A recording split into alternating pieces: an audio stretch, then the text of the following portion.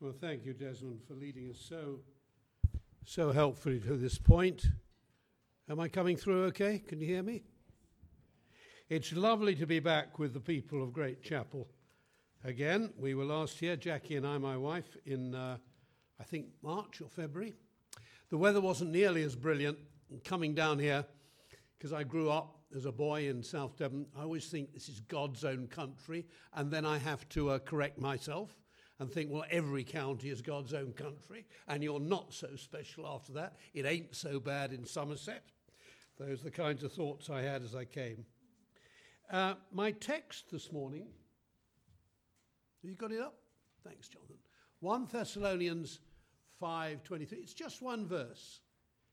And Paul is concluding his letter to this church in a most wonderful way. He's bringing them a huge blessing.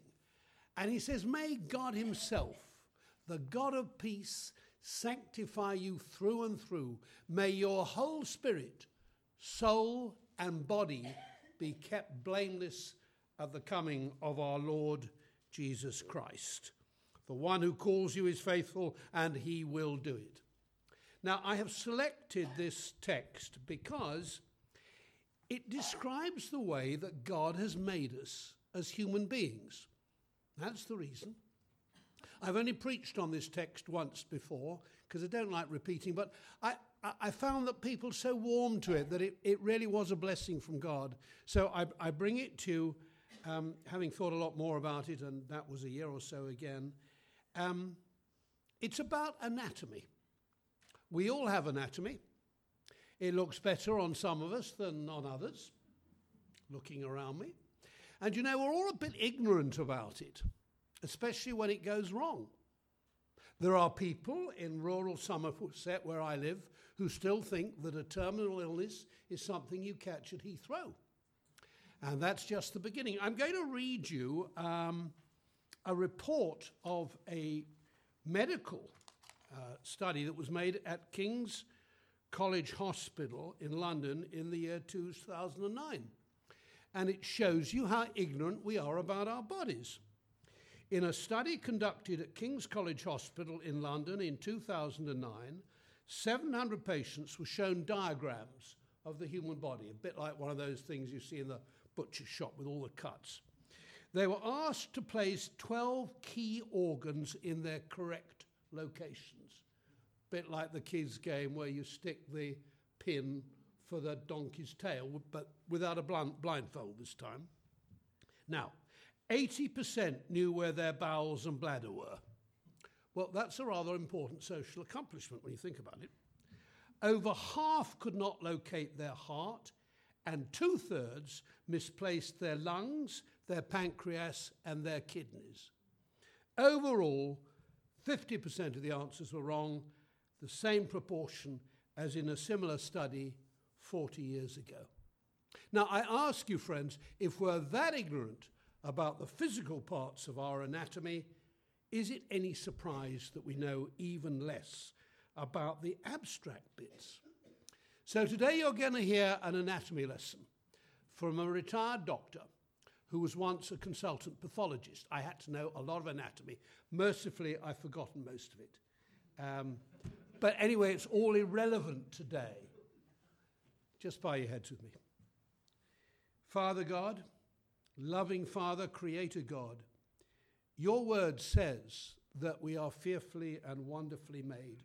Please help us right now to see ourselves as you see us, not as the world sees us, not as medicine and scientists see us, but as you see us, so that we can know how to live a life of victory over sin and temptation. Now, to tackle this anatomy, we've got to go right back to Genesis, because in Genesis, we learn that God made us in his own image and likeness. Now, I could go into that in great detail, but that means he made us with a similarity, a likeness to his own essential nature. And what is the essential nature of God? It's 3 in 1, isn't it? 3 in 1 and 1 in 3. Trinitarian. Tripartite. Now, if God is 3 in 1, I would argue that man is three in one too. He is, as Paul describes him, spirit, soul, and body. Interestingly, some Christians insist that we are bipartite. They can only see a soul, something abstract, invisible, immaterial, and a body. And quite a lot of theologians would argue that way. I'm not going to get into that. It doesn't matter a great deal. But I don't know about you. I feel I have a spirit. I feel there's something within me that is far, far more than what's in a dog or a cow or a goldfish. And they all have souls, there's no doubt about that. It's very arguable whether they have a spirit. When I was pastoring a church a few years ago, I had a lot of trouble with a lovely lady who was passionate about her little dog. And I discovered that she was actually feeding Daisy the communion wafer as it went round. I tell you, we had a real spat over this one, but when I told her that that dog does not have a spirit, you'd have thought I was preaching heresy from the root up. You can come and bend my ear about that one later. But I think that human beings are essentially different from animals in that respect. I will give you this principle. We are spirit, we have a soul, we live in a body. If you're going to argue that we've only got a soul, okay, I'll go with that so long as you'll agree with me that the soul has a higher and a lower side. The whole can tend towards, the spirit can tend toward the spirit, the soul can tend upwards towards the spirit and God, or it can tend downwards towards the body. Whether we are bipartite or tripart, the important thing to remember is that God desires unity and harmony in all our parts. And if we can achieve that unity and harmony, we really please him. Now let's just think. Here's the body. The easiest bit to understand. Here's my body. It's past its sell-by date, and in a certain way my presence goes before me. But Paul says of my body that it is a temple in which the Holy Spirit dwells. He tells me it's a tent for living in. He tells me it's a jar of clay in which life is contained. I know that it's a wonderful vehicle for getting around. I know I've got 5 wonderful senses by which I relate to the world. I'm conscious of the world. I know my body is wonderfully and fearfully made. But here are 1 or 2 other things you don't think about your body. Your body is not your own. It's actually on loan. Why? Because at Calvary, Jesus redeemed your body, soul and spirit. He paid the price. As we've just heard, it cost us nothing. It cost him everything. We are totally and completely indebted to him for our body. And Paul says in Romans 12, you should offer your bodies as a living sacrifice, holy, presentable to God. In exactly the same way as the Israelites used to present animals for sacrifice, we present our bodies to God as a sacrifice of praise and worship. That means everything we're capable of, all our skills, our experience, everything is poured into us. The only difference between us and the Israelites was that they slaughtered their animals, and we should be grateful for that. We come out of the experience anointed for service. So we offer up our body. And we should care for it. We should not abuse it with smoking, excess alcohol, drugs, late nights. We should look after it. We shouldn't look down on it. Some people despise their bodies. The Stoics would punish them, the bodies. They think that was good, that was being holy. It was not. And finally, I've got to tell you, folks, your body is dying. We are all dying in this room. The only thing is we're dying at slightly different rates. I suspect I'm dying at rather more than you. And we shouldn't forget that, because in an extraordinary way, this life is just It's an anteroom to what comes later. And youngsters, I'm trying to see how many youngsters we've got. You know, youngsters got to accept this. Modern science is so boastful, it will persuade young people they're going to live forever. Certainly they can put off and put off and put off the big decisions in life. It ain't so. Hebrews says it is given to each man to die once and then come to judgment. And we shouldn't lose sight of that. We old uns don't, you know. In old age, you remember, you know, we're losing about 10,000 neurons a day, more if you live life in the fast track, as well as your hair, your fallen arches, your teeth, and so on. One day, if we're all given that long, we'll all be like Shakespeare, right? Sans eyes, sans teeth, sans ears, sans everything. I'm not cheerful for you this morning, but the good news is that beyond that, Jesus has a wonderful new spiritual body. The old tent goes and the new one comes, but in the meantime, we've got to look after the old tent. Now, so much for the physical side. The abstract sides are far harder. I spent about 30 years as a pathologist, in and out of the mortuary doing post-mortem examinations. I must have done thousands of them. It's pretty self-evident, but in 30 years, I measured, I photographed, I dissected bodies, I cut them up, I put pieces to one side, I fixed them in formalin, I sectioned them, I looked at them under a microscope. I never once found anything that looked like a soul or a spirit. It ain't to be found.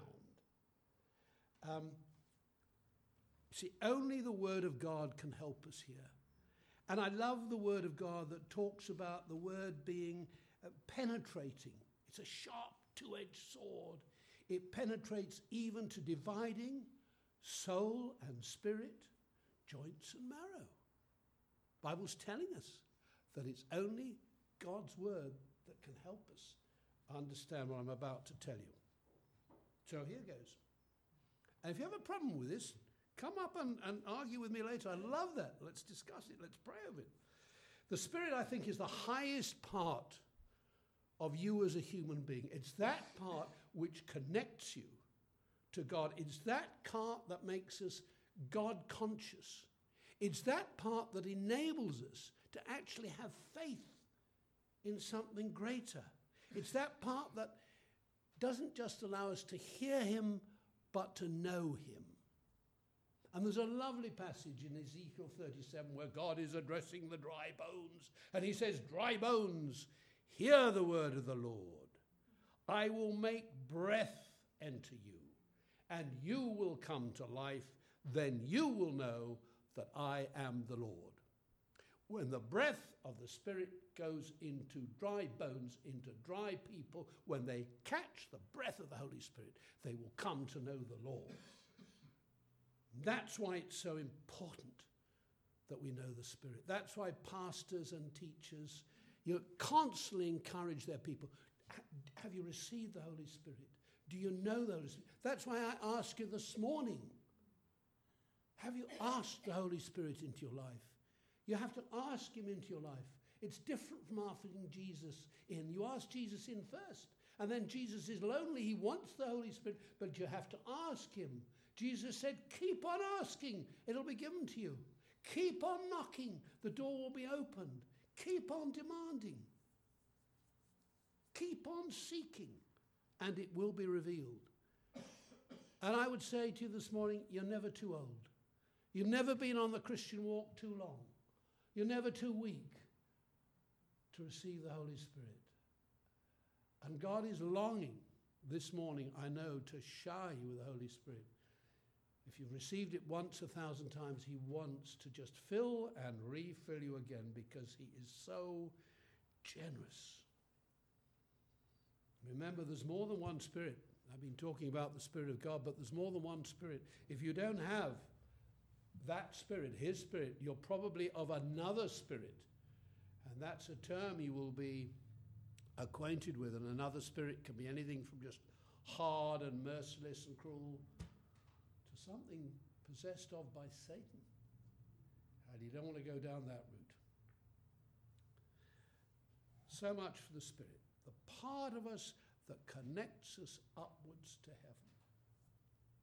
The soul I find the hardest to understand. There are 500 references to the soul in the Bible, and they have different shades of meaning. A soul can be a life, like we've just heard. 39 poor souls perished in the back of that refrigerated lorry. It can be the personality. You can be the life and soul of the party. It can be the very best part, it seems, of the human being. As in, what does it profit a man? Should he lose the whole world? Should he gain the whole world but lose his own soul? I think I found the easiest way to understand the soul is a bridge. There's the body. There's the spirit. And the soul is a bridge in between, but it's clearly a tilted bridge. It connects upwards with the spirit and downwards with the body. It can tend and go towards and be attracted more to one than to the other. What does it comprise? You'll know this bit. It comprises your mind, your intellect, your emotions, your feeling, and your will, your deeds, your actions, your decisiveness. Every single thought you ever had originated in your soul. Every pang of anger or joy or misery originated in your soul. Every decision that you take originates in your soul. And our soul makes us conscious, not of God, not of the world, but of ourselves. It is. The soul is our self. It's ourselves. It's me. It's you. It's the person next to you. Now, this is the thing. The soul is neither good nor bad. It's kind of neutral. The soul is capable of sublime things. Think of Michelangelo's paintings. Think of the Sistine Chapel. The soul did that. Think of Shakespeare's sonnets. Beautiful paeans of love. The soul did that. Think of worship. Think of worship. The soul can be transported. It can be just subsumed in the beauty of holiness. It can raise us and soar like that. Lost in the beauty of holiness. The soul can also wallow in sin. Every kind of sin. Do you have wandering thoughts in church this morning? You're wondering, oh, blimey, when's this bloke going to finish? That's the soul speaking to you. Are you thinking, oh, did I put the oven on regulo 4 or 6? Oh, darn it, that shoulder of lamb's going to be burnt. That's the soul speaking to you. The soul focuses on me, on my wants, money, possession, reputation. It always wants more. It only has one refrain, one chorus, and that's me, me, me. And that's why, you see, this is the bit I really want to get over to you this morning. The soul was never intended or designed by God to operate independently. Just think back to Eden for a moment. In Eden, you have Adam, you have Eve. In Adam, you got the perfect body, the perfect habitat. He's got a perfect partner. He's got everything made. And he's totally happy and he's totally fulfilled. Why? Because his soul is submitted to his spirit. God lay beside the body that he created of it, and he breathed the Holy Spirit, the Ruach of God, into Adam's frame. And that soul was in total submission to the Holy Spirit. did everything that God would have willed. He worshipped God, he loved with God, he walked with God, and so did the woman. In that beautiful situation, the spirit, the soul, and the soul just lifted up and was united with the spirit, and the soul told the body what to do. Is this making sense to you? Do you get this diagram? Just remember these three plateaus, if that's all you remember, because I think they are so important. And then disaster. Adam is tempted. And the Spirit says, I like that fruit. We're going to have a bit of that. And so he disobeys. And from that point, the soul of every man, woman born, boy and girl born, is what we call natural. It's soulish. It's instinctive. It's worldly. Paul says in 1 Corinthians 2, the natural man, that's the man, the woman with a fallen, sinful soul, understandeth, receiveth not the things of God, and they are foolish unto him. He cannot receive them because they are spiritually discerned. Do you understand now why your neighbour, your unsaved neighbour, is so infuriating? Do you understand why unsaved members of your family, you can't get through to them? Because their soul dominates their thinking and they can't grasp the things of God. I can remember witnessing to my one-time daughter-in-law. And I spent 5 minutes talking lovingly and passionately to her about God. I didn't think it was too heavy. I brought in Jesus. I brought in... And do you know what she said to me the other time? She said, I don't understand a word you're talking about. I went away and shed a tear or two. And it didn't change. That marriage ended in tears. And I guess that was a large part of the reason. Yeah. The soul has one refrain. I'll think what I please. I'll do what I please. I deserve it. I mean, people say, I owe this to myself. You know, I have. I think I'll get a new car. Yeah, I rather like that, you know, that new 4.2 Jag. Yeah, I think I deserve one of those. I worked darn hard. That's the soul speaking. You can translate that one all the ways you like. How to solve it? How do we deal with this thing that is the essence of us? And yet, as Paul says, you know, Paul talks about a battle, doesn't he? The old man and the new man. He's talking about the regenerate soul and the unregenerate soul. Oh, miserable man, he says. I do all the things I don't want to do, and the things I do want to do, I don't do. Well, we have to look at Jesus. He's the author and perfecter of our faith. He's the model.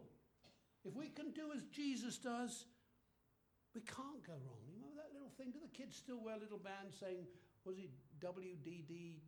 How's it go? What does Jesus think? It's just what I'm saying, but in a different form. Jesus, as a man, had a body, he had a soul, and he had a spirit. He was exactly like us. He was subject, the Bible tells us, to every temptation, including the temptation of sex. And yet he was blameless. He lived a blameless life. How did he do it? Because his spirit was totally submitted. His soul was totally submitted to the Holy Spirit. I often think of Jesus with a kind of three-way conversation going on in his mind. And in his humanity, he must have yearned to do certain things that we would understand, but were unthinkable for him. I mean, I would really have wanted to knock the lights out of one or two of those Pharisees, wouldn't you? And yet, above Jesus' soul, the Spirit is saying, not that way, this way. This is the Father's will. That's why Jesus says, I do nothing, say which the Father tells me to do. He says, I see nothing but what the Father says. I do nothing but what the Father says. He says at one point, the Father and I are one. I mean, that's the most complete complete recipe for deity, isn't it? That's a total claim. He says this in all so many words. And that moment of supreme agony in Gethsemane, where it seems for a moment he falters, where is Jesus' soul going to get the better of him? He says, oh, take this cup from me. That's a cry of the soul. But in this same instance, the Spirit clicks in. And he says, not my way, Father, but yours. Remember this verse, James 4:5. God jealously desires the Spirit he has made to dwell in us. God jealously desires the Spirit he has made to dwell in us. James 4:5. This, friends, is God's way of bringing us back to himself. Not what does my soul want, my selfishness want, but what does Father desire. Our regenerate spirit keeps our soul in submission, and our soul is then directed to control the body, i.e. our actions, our deeds, our behaviour, as God intended. Seems awfully simple, doesn't it? But how do you do it? I'd be doing you a great disservice if I didn't finish with something in the way of application to help you. Well, here's three. Let's agree. The soul is where the battlefield takes place. And Paul says, put to death whatever belongs to your sinful nature. Then he gives a whole stream of things, and you think, well, I'm not guilty of this and that and that. But, we forget our coldness, our indifference, our lack of forgiveness. There are many, many ways that our sinful nature is expressed. Put to death whatever belongs to your sinful nature. Not by yoga, not by transcendental meditation, not by Vincent J. Peale and positive power of thinking, but radical biblical measures. Use prayer. Use prayer. There's an extraordinary paradox. I need my mind to change my mind. That's a difficult one. And Paul says in Romans, do not conform to the pattern of this world, but be transformed by the renewal of your mind. Now, note it's but be. It's a passive verb. We can't actually do it ourselves. This Holy Spirit work again. We can't change anything. Except maybe the calendar on the kitchen. Well, we can't change a thing unless the Holy Spirit is behind it. So when I say prayer, I mean pray. Holy Spirit, I must change my thinking in this way. Come and I invite you in to be the instrument that will change my mind. It's a prayer. You may have to make it many times a day. Use worship. In worship, in praise and worship, you see, we are exalting the Spirit over everything. It's leaping from that level to that level. It's going from body level up to spirit level. And it changes.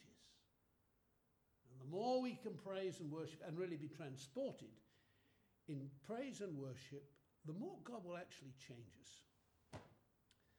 And finally, I've written take authority. There's a point where we have to take authority. Sometimes in my mind I liken my soul to a leaping dog. He's always jumping up. I want this, I want that. Give me a bone. Take me for a walk. And it's a darn noise. And sometimes I speak to yourself. Down, boy. I've heard enough. Get down to the place where you belong. I wouldn't do it in Sainsbury's, but I sometimes do it in the car. And I can tell you, it works. It brings reality to the situation. Do you know how a dog trainer stops a leaping dog from leaping up? I hope there aren't any RSPCA members. I've seen it done. Yeah, a big dog leaping up. I mean, a really big dog. I mean, it was a Newfoundland or something. He just trod on its toes. Not nice. But that dog soon learned not to leap again. Every time he leapt up on his master, he got his toes squashed.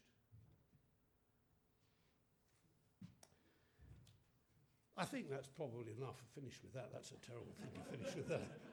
I hope that's not all you can remember. Friends, try and hold on to this. You'll find it can help you.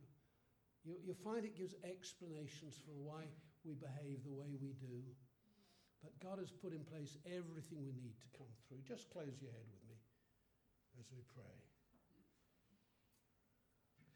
Father God, Creator God, Creator of the heavens and earth, we thank you that you've made us so fearfully and wonderfully. And yes, Lord, it seems so complex, but with your help and with the Bible, we can find our way through. Help us, Lord, to find this unity that you love, this harmony of parts. Just as we have harmony of the members in this church, Lord, we want harmony of the parts, body, soul and spirit, so they work together and not against each other, so that we are a complete, perfect person, the way that Jesus was when he walked this earth, the way that Adam was for that span of time before the tragedy occurred. Lord, we can achieve that, maybe not for long periods, but that's our aim. Let us commit ourselves. We ask you this morning, Lord, to lead us into these paths. I'm going to just read that again. As a blessing over you, a prayer and a blessing over the people of Great Parks Chapel. May God himself, the God of peace, sanctify you through and through. May your whole spirit, soul and body be kept blameless at the coming of our Lord Jesus Christ. The one who calls you is faithful, and he will do it. And now, friends, we're going to sing